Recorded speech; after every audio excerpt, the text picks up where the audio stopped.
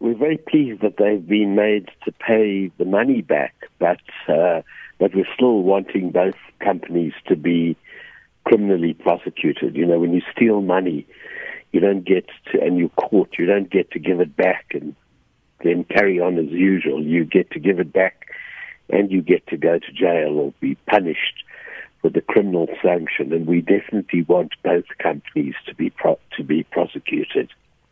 Where does this ruling leave the former Public Enterprise Minister, Lynne Brown, whose role was to really oversee, and this happened under her watch?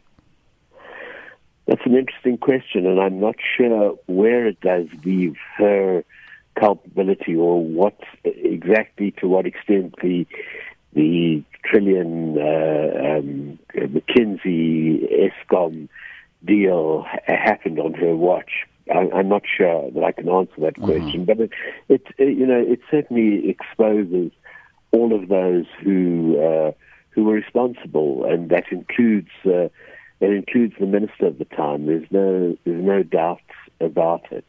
Mm-hmm. How deep do you believe the corruption ran at Eskom over the past few years? Well, how deep is the ocean? Quite honestly,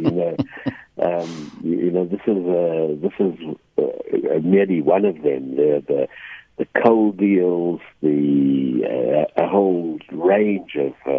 Eskom was truly the juiciest prime target of the state capture syndicate, and it's not surprising. I mean, it's where the money is, so to speak. I mean, it's far and away the largest procurement budget in the state, and hence it was chosen. And the corruption ran very, very deep, and the institution remains, I understand, very damaged in consequence